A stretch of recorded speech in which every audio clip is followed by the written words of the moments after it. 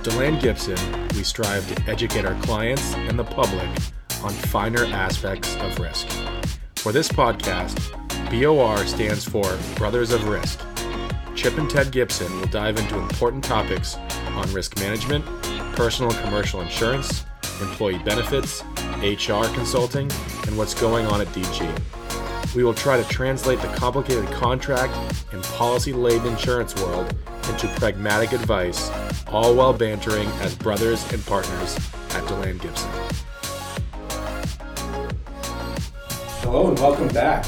It's Chip Gibson, the better half of the BOR podcast, here with Kate Amaseger.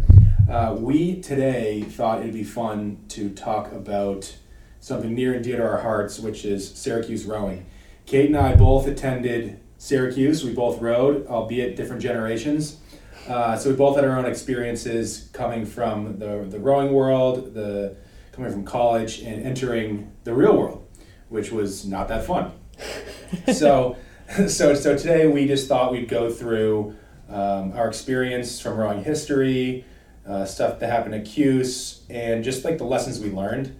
Also for new graduates or recent graduates, what to think about when entering the working world, what to expect, and really what to look for, because it's not always what it's cracked up to be. Responsibility kind of sucks at first, but if you can find the right position, it makes it all that much easier. So jumping into it, Kate, let's talk some Cuse. Yes, let's do it. Yeah. So we were going over some of the stuff we want to talk about, and the first bullet that you mentioned was huge adjustment. So go crush. What was a huge adjustment? Just talk about it. What was a huge adjustment leaving the college world? Yeah, so I do think that especially when you're an athlete, there are routines and your schedule that is so set for you every single day, whether it be through classes or practice 2 times a day.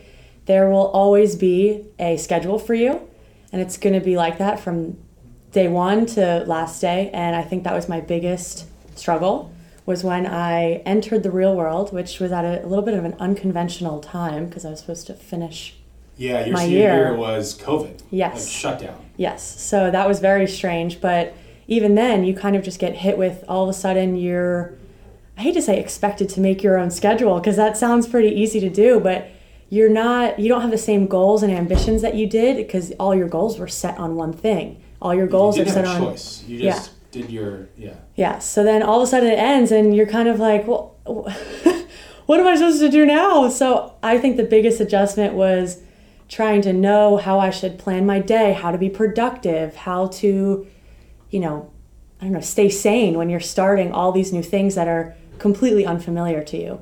Yeah. So that was probably my biggest adjustment coming out into the real world, whether it be from March on, which was my experience, or May, which is most post-grad's experience.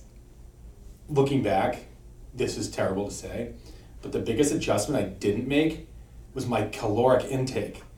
Oh my gosh. Like I was used to crushing, probably, thousands and thousands of calories. Yeah. And then I kind of kept the same eating lifestyle when I was sitting behind a desk in finance, and that didn't work out for my waistline. But I hate to say I'm experiencing the same. And you want to blame it on, COVID quarantine weight. You kind of are blaming it on that, but at the same time, you're right. It's like you're burning 1,000 calories, if not more, per practice. Probably way more. You're probably burning like 8,000 calories a day. It's insane. And you're eating like I would say the men's team and the women's team were eating the same.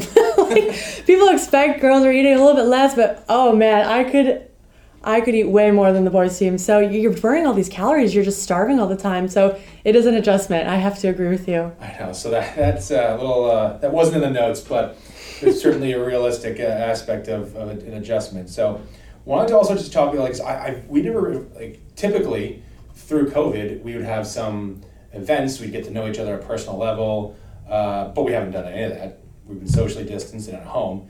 But just, I never really got into what sports you did in high school, and then what got you to Cuse and whatnot. So go into that a bit. Yeah. So in high school, I had no idea what sport I would have, chosen in the end. I loved sports. I loved the idea of playing a sport in college. My sisters both did, and it was just meant something to me, and so I wanted to. But what sports did your sisters do? both swam. Oh, cool. Yeah, so I didn't know if I wanted to follow the swimming route. Back at home, if you kind of said my last name, it's assumed that I'm within the same sport. But fortunately for me, but unfortunately for the legacy of my family name, I decided to do a little bit of water polo in the fall of high school, cool. Swimming a little bit in the winter, and then rowing in the spring. So it kind of gave me a lot of different experiences, a lot of different sports to figure out what I liked or didn't like, and I realized that the water wasn't for me when I just didn't want to get in. So well, you chose like two sports that have just ridiculous ratios of competition to training. Like both sports, you are spending hours and hours training for minutes or seconds of racing, which is mentally hard. Yeah. Really hard. But again, like those are the type of things though that I think are the we were joking about some of my notes being I said it's about the path, not the journey. I was like, no, that's not right. It's about the path, not the goal, because ultimately like that training is what makes you what helps you develop as a person from like even physically but mentally, and it just teaches you life lessons of really what hard work takes to be successful long term. So. We'll get into that a little bit later, but that's cool. So you chose rowing, and then got to Cuse, and how'd you find Syracuse? So I had a great high school coach, my junior year of high school, who kind of said, "Hey, rowing, you could be good at rowing if you, I guess, put in a little more effort. Like, why don't we try to get you, your erg times down? Let's try to get you connected with some coaches." And at the time I loved it. I was like, "Let's go." So she was like, "Hey, why don't you go on all the top 15 college rowing websites and fill out all the questionnaires per website. Just fill out a questionnaire. If coaches like you, they'll reach out to you. If not, maybe you can reach out again later, but just try that first." And Syracuse was one of the ones that came back. They were, I think, 14th in the country at that time. So, they got back to me. They were amazing to talk to. They were so great. Recruited by Alicia Coaches? Yes. Oh, that's so funny. Yes. So she was a couple years older than me, but we knew each other from when she was an undergrad. Yeah. So. Oh, that's so funny. Yeah. Wow, worlds colliding. But she was great. She was very communicative with me, and honestly, I just had the best experience with talking with the coaches than any other school that I had talked to. And my erg times weren't crazy to be in the top 5 by any means, or even maybe top 10, but there were about 4 or 5 schools that came back to me about it, and Syracuse was just, without a doubt in my mind, the best at communicating, the nicest coaches I had met, and I just got along with them so well, and I was really lucky they invited me on a recruiting trip, and then the rest is history. That's awesome. Yeah, it was great. Yeah, for me, I had a guy that was a year ahead of me go to Cuse, and for some reason there was just something about it. I was like, I really want to go to Cuse. Then it was a really long story. I ended up getting rejected. And then the coach called me up. He's like, "Hey, this is my first year in the recruiting game. I think you're going to get a thicker package next week." I was like, "Amazing. Let's do it." Yeah. So that's how, so it was, like the recruiting trip was all just awesome. It was a new world. And I kind of had spent time on the Charles River too much. I didn't want to stay in that area. Not that Harvard was knocking at my door, but the teacher was there. I'm like, let's just get out of Cuse. Let's get out of the area and go somewhere else. And so that's really my short story of getting to Cuse. Yeah, it's kind of either I feel like usually when I hear about high school grads going into a college athletic field, you either go my route or you go your route, where someone, that they've had a great experience. Then kind of, oh, I think I would like this school. And it helps you narrow down a little bit as well. So I know some people who kind of did it your way, where they just know how great of experiences other people have had at that particular school, and it's just a goal of theirs to get in, Yeah, and getting back to the main reason of why we wanted to set up this podcast, it's that's one of the major life decisions and when your life's in transition, going from high school to college, and then what we're talking about today is going from college to the real world. Mm-hmm. And that, I think when you're 18, it's just really hard to know anything about yourself, let alone what you want to do. And that Definitely. Gets into even when I was at Cuse, choosing a major, like it was really bad. I think I was trying to rebel against my high school's philosophy of like being micromanaging and like looking back, I needed that, but so I didn't talk to my guidance counselor at all, and I just like started taking classes, and I was taking like stupid electives my freshman year. Yeah, me too. And then realizing that senior year I needed to, you're doing a core 101 class of sociology with freshmen. I was like, oh God, really nice way to put that together, Chip. Yes, exactly.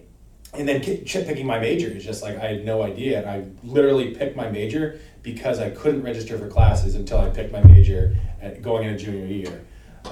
So throughout like life, it just seems like stuff gets thrown at you. You don't really, I don't know, maybe people are more prepared than I was, but it kind of gets thrown at you, and there's not enough thought behind it, or the reason, you don't really know the why behind it. Mm-hmm. So that's kind of how decisions are made at that point in life. Yeah. But so what did you do for your major? So you were poli-sci. Yes, I was political science. I went in not knowing at all what I wanted to major in, but I was lucky I had sisters that were either done college or in their last year of college, so they just helped me sign up for the electives for freshman year. So, it was really nice because I just had them to kind of be like, all right, you don't know what you're doing, just take all these. And I'm like, okay, great. By the time I figured out what I wanted to do, I was too late. So at the end of sophomore year, you are supposed to declare your major. I wanted to do international relations. I wanted to do IR. I thought it was really cool. And the classes that came with it looked really interesting. And that was the first time I thought I was like, I could find something that I'm good at. Like you're still so young, you might be excited about your classes. So I went into the office. They said, well, with your rowing schedule, you won't be able to fit in those classes unless you stay past the graduation date. And I said, okay, what's the next best thing? Because I don't think that's going to be happening. And they said political science. So I ended up political science just because I had a path, but this is kind of the major that had the most overlap with that major that I wanted. So that's where I kind of ended up with poli-sci. Yeah, this is really bad. This is like, it sounds like a meathead, but I literally was the second semester, sophomore year, needing to register for classes, and I go, I have no idea what I want to do. So I looked at my grades, and I was like, I got a B+ here, signing up for poli-sci. Oh my gosh! So there was just like very little thought. Looking back, I'm like, my parents must be so proud. But yeah, looking back, it wasn't as thoughtful, and like the fit, like it ended up being a fit. I enjoyed it. I thought it was very interesting, and I took some awesome classes. But again, it goes towards the decision-making process as a young person is not always the most well thought out, mm-hmm. and that's why we want to talk about what we do at DeLand Gibson when people are leaving kind of somewhat of a nurturing environment of college and coming into the real world. What we do a little differently. So again, I was getting back into the rowing analogies. I was on a call with Dave Reichman, who was they're raising money for Cuse, and just like it's good. We need to donate some more money because other schools get a lot more than we do. Mm-hmm. So, but having a conversation with him about COVID, about some of the kids that weren't coming back this year because of COVID, mm-hmm. and he was like, it's really unfortunate that some kids like just said because I can't compete for national championship, I don't even want to put in the work. Mm-hmm. And so I thought that was an interesting comment because Dave was like, well, I guess they didn't learn anything. And I'm like, well, thinking in the back of my mind, I'm like, dude, as an 18-year-old, think of all of the examples we just laid out.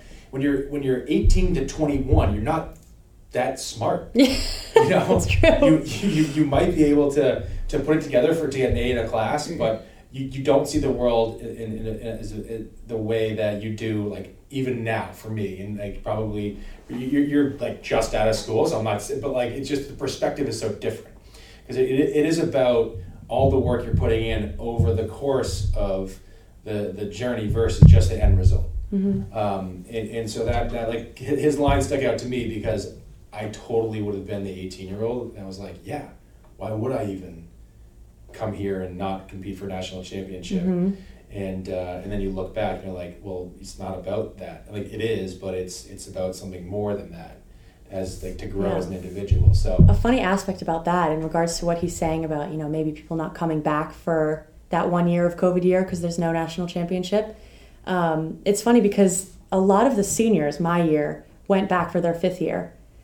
Like 90% of them. Wow. And so it's funny that, the younger kids tend to take the gap year or take the year off not to row or not to come back to school for that year. But all the seniors wanted in. They were like, no, don't kick us out yet. So it's kind of like the older you get, the more you're like, wait, no, I want to keep rowing. It's teaching me so much. It's doing this, it's doing that. Where the younger kids are the 18-year-olds getting a little bit older, and not to say that we're all that many years apart, but by your senior year, you're not really ready to go. You're like, wait, this is over? But I'm done taking another test right now, but I kind of like what we got going here. Yes. But there's certainly unfinished business with just like the season ending. Oh, yeah. The great news though, we heard maybe last week, was that the IRA is on. Mm-hmm. So the IRA, Intercollegiate Rowing Association, for some reason, men's rowing is not NCAA, and it's IRA. It just makes things more confusing, but it's regulated by the NCAA. It's just not, the national championship just isn't formally an NCAA event. So the IRA is on though. So that's really, that would have been a huge bummer to have all those 50 years go back and then have it be canceled. Absolutely. Again. Absolutely. And again, it's not about the end result, but that's a nice bonus to it, especially, and it's going to be weird though, because like the Ivies canceled their seasons, so I don't think they're going to be competing. Eastern Sprints is toast. They didn't do that again this year. Eastern Sprints is a kind of the second biggest event of the season, I would say, before the national championship. So that's another thing that didn't happen. But it seems like with no spectators, they'll be able to kind of get boats on the water. I mean, if you think about it, your pod is your team, your boat, right? Yeah. And they're not really going to be very close to anyone else if you're in a boat in the middle of the water. So I don't know, they might be able to work this 6 feet apart rule very easily. Yeah, who knows? And I also heard that the IRA is looking at inviting other teams that have never made it to the national championship. Oh, interesting. Which would be cool. And additionally, I read somewhere about drones, having a lot of drones filming over the boats, which should be interesting. The live stream will be immaculate. Yeah, it'll be so fun. Let's hope. Well, also, funny enough, the men's team of Syracuse are racing in Boston in early May. Oh yeah, May 1st. Yeah, right? May 1st. Yeah, so we're going to go and make some signs up and go Cuse. We can't go to any other race. So at least the Charles is one big open water. I will be there. Because they got Wisco in Northeastern. Mm-hmm. Yeah, it's going to be fun. Yeah, it'll be a fast race. Certainly. Hopefully Cuse just dominates that weekend. So wanted to just keep going through our itinerary here.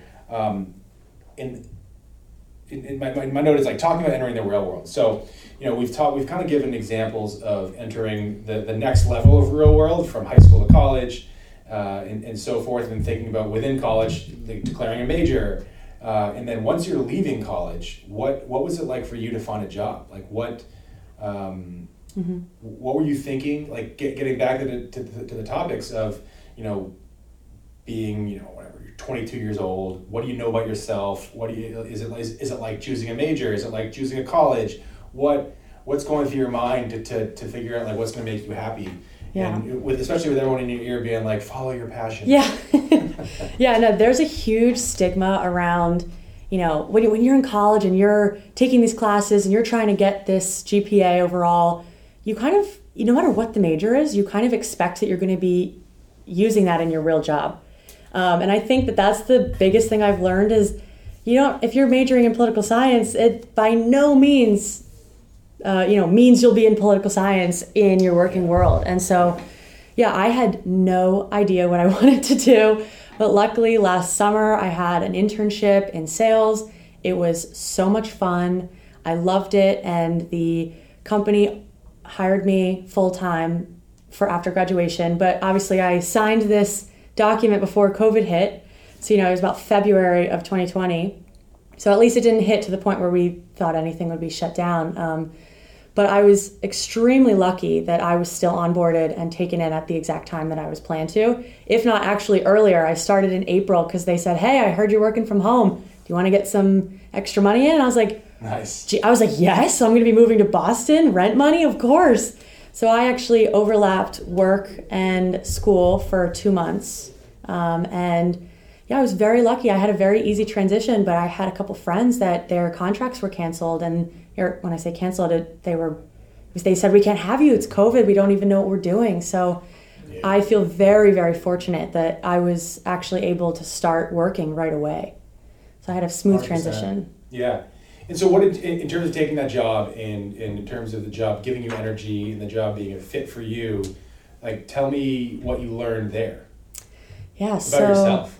About myself. So I guess with sales, I learned, and I told them this before I came to Dillian Gibson, is I learned about myself that sales is not for me. And, I thought that maybe that would be my passion, quote unquote passion I'd be going into because, there's great opportunities in sales. And I was at a tech startups and it was only uphill with this company. They were doing an amazing job. And I was like, this could be like my passion. And then I realized very quickly that my anxieties around performing with rowing transitioned from rowing to the sales aspect. So I'm very happy that that's where I went after graduation because I did learn a ton about myself in that, half year that I was doing that. And so, so I learned that sales wasn't for me, and that's how, I ended up at Dillian Gibson, and I love it so far. But, there is this idea that you want to find your passion. You're kind of confused when you don't feel this really good feeling about what you're doing. Mm-hmm. You're kind of like, am I doing the wrong thing? Have I started wrong? Have I finished, school wrong? Did I apply to the wrong jobs? Am I just setting myself up for not finding my passion? So things started to creep into my mind of like, what was I thinking? What am I doing? Am I crazy? And then, it just means that I didn't find the passion that was for me. Maybe someone else's passion. Yeah. But now I'm here, and so far I've been learning a lot, and I'm interested in it, and it's my anxieties are gone. I feel just good, and so, I'm glad that I did that last job to understand that. That's awesome. I mean, that's it's a perfect segue for kind of what I want to talk about and what we do here. And because we know that people coming out of college or coming into new opportunities often don't understand what gives them energy. And we people say follow your passion. We like to just say what gives you energy, what is your unique ability, what is something that you can do, and it gives you energy versus drains you of energy. Mm-hmm. And it's not like sales gave you anxiety. Like mm-hmm. that's going to drain you of energy. So maybe there's something else out there. And so what we use a few assessments, and one for because originally we were talking about sales because you still had it in your mind. You're like, look, I think what your parents are in sales, mm-hmm. and you're like, I'm gonna do sales. Yeah, and like that's totally cool. Like I love it. I want people to do sales. I want people to, but it's also like you're coming from a place where you don't know about yourself yet. Mm-hmm. And like you felt that anxiety of rowing and sports your whole life, so you almost felt like it was normal. I'm guessing. Mm-hmm. And then you realize, oh no, maybe that isn't normal. But you don't know that. Like it's all about the journey through this process. And so what we do is we did 2 assessments. Mm-hmm. One was the Kolbe assessment, which really shows like basically how you're wired. It's how you handle information. It's how you make decisions in terms of what type of risk you want to take. It's how you work with your hands. It's I guess kind of the random one. I don't really understand all that much, but the first one again. It's how much information you take to make a decision, what's your follow through, and then basically how much risk you take or how innovative are you with certain decisions. So it's between like 1 and 9, and there's no right or wrong answer, but it kind of gives you a feel for how you work and how you mm-hmm. operate. The next one's SPQ Gold, and that's more of a sales assessment, and it really it gets into call reluctance.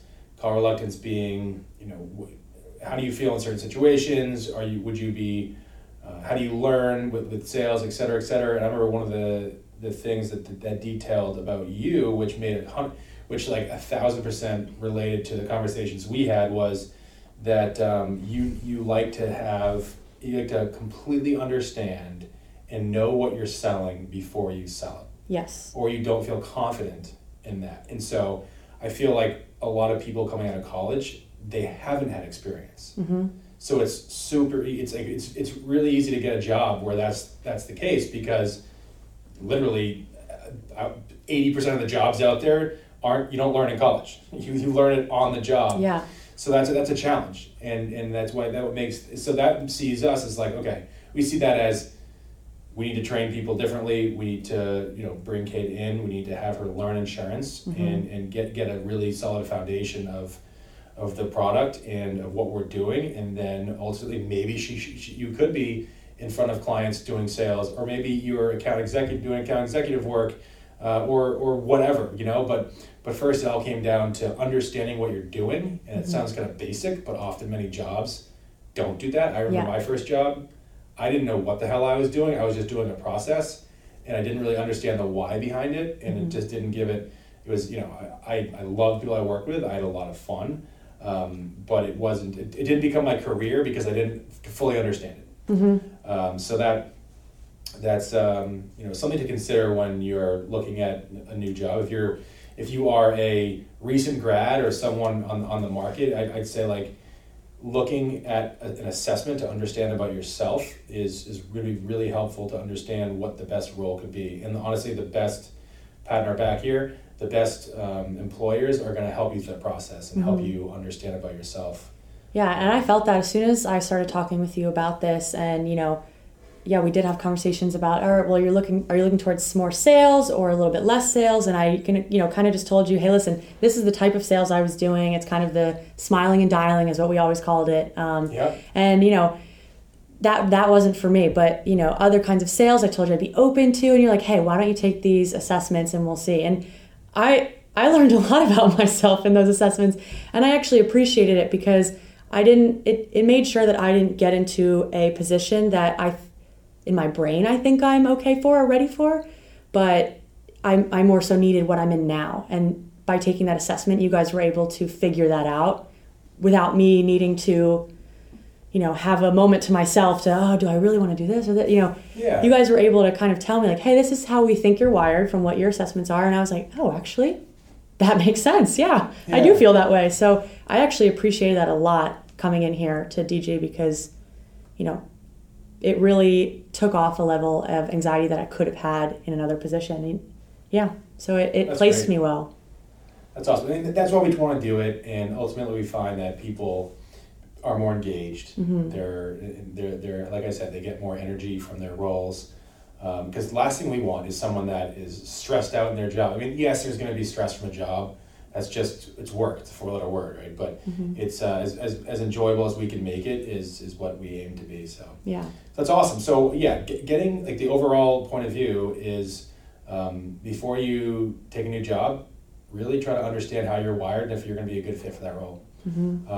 Good employers will help you through that process, and that's just something that we find we find that we do pretty well here at DG, so happy that it worked out and really happy to have you. Yeah, thank you. I love it here so far, and although it's been a little bit unconventional with onboarding online and being in and out of the office, and I'm starting to get into a good rhythm here, and I have a good path to take, and so I feel good. So thank you for the path. It's having me. The path, not the goal. Yeah. Ultimately, you'll get there, but it's you learn more from the path. So that's awesome. Definitely. And to jump in. Just one, I want to do kind of a awesome Cuse reminisce. Give me top one or two favorite moments of Cuse, of like that might encapsulate the craziness / awesomeness of being in Syracuse.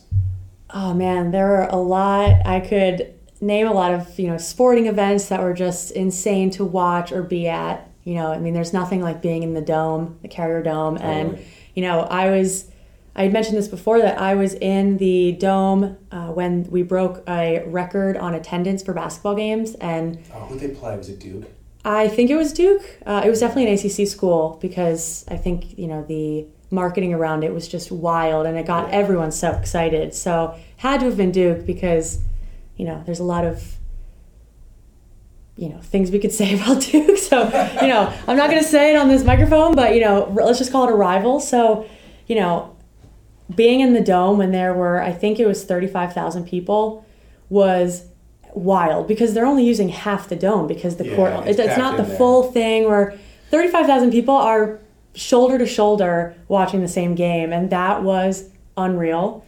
And I love that. This is like dating myself horribly, but I was there for the time they broke that record. It wasn't the first time, but the most recent time before that was Villanova, I believe, like 2012 or something like that. And a bunch of our buddies went back to the game, and it was awesome. But like you would get seats. The seats that were available were like 80 yards away from the floor. So it's better to watch it on TV sometimes. But that was crazy. I would say, and we were talking about this before we started recording. It was what you would think was my most memorable moment. It was actually not even that memorable because it was my 20. It wasn't. So you might Carmelo Anthony was leading the team with Jerry McNamara to a national championship, and just so happened I turned 21 on the night that they won the national championship. So the stars were aligning. I thought this was going to be the best night of my life.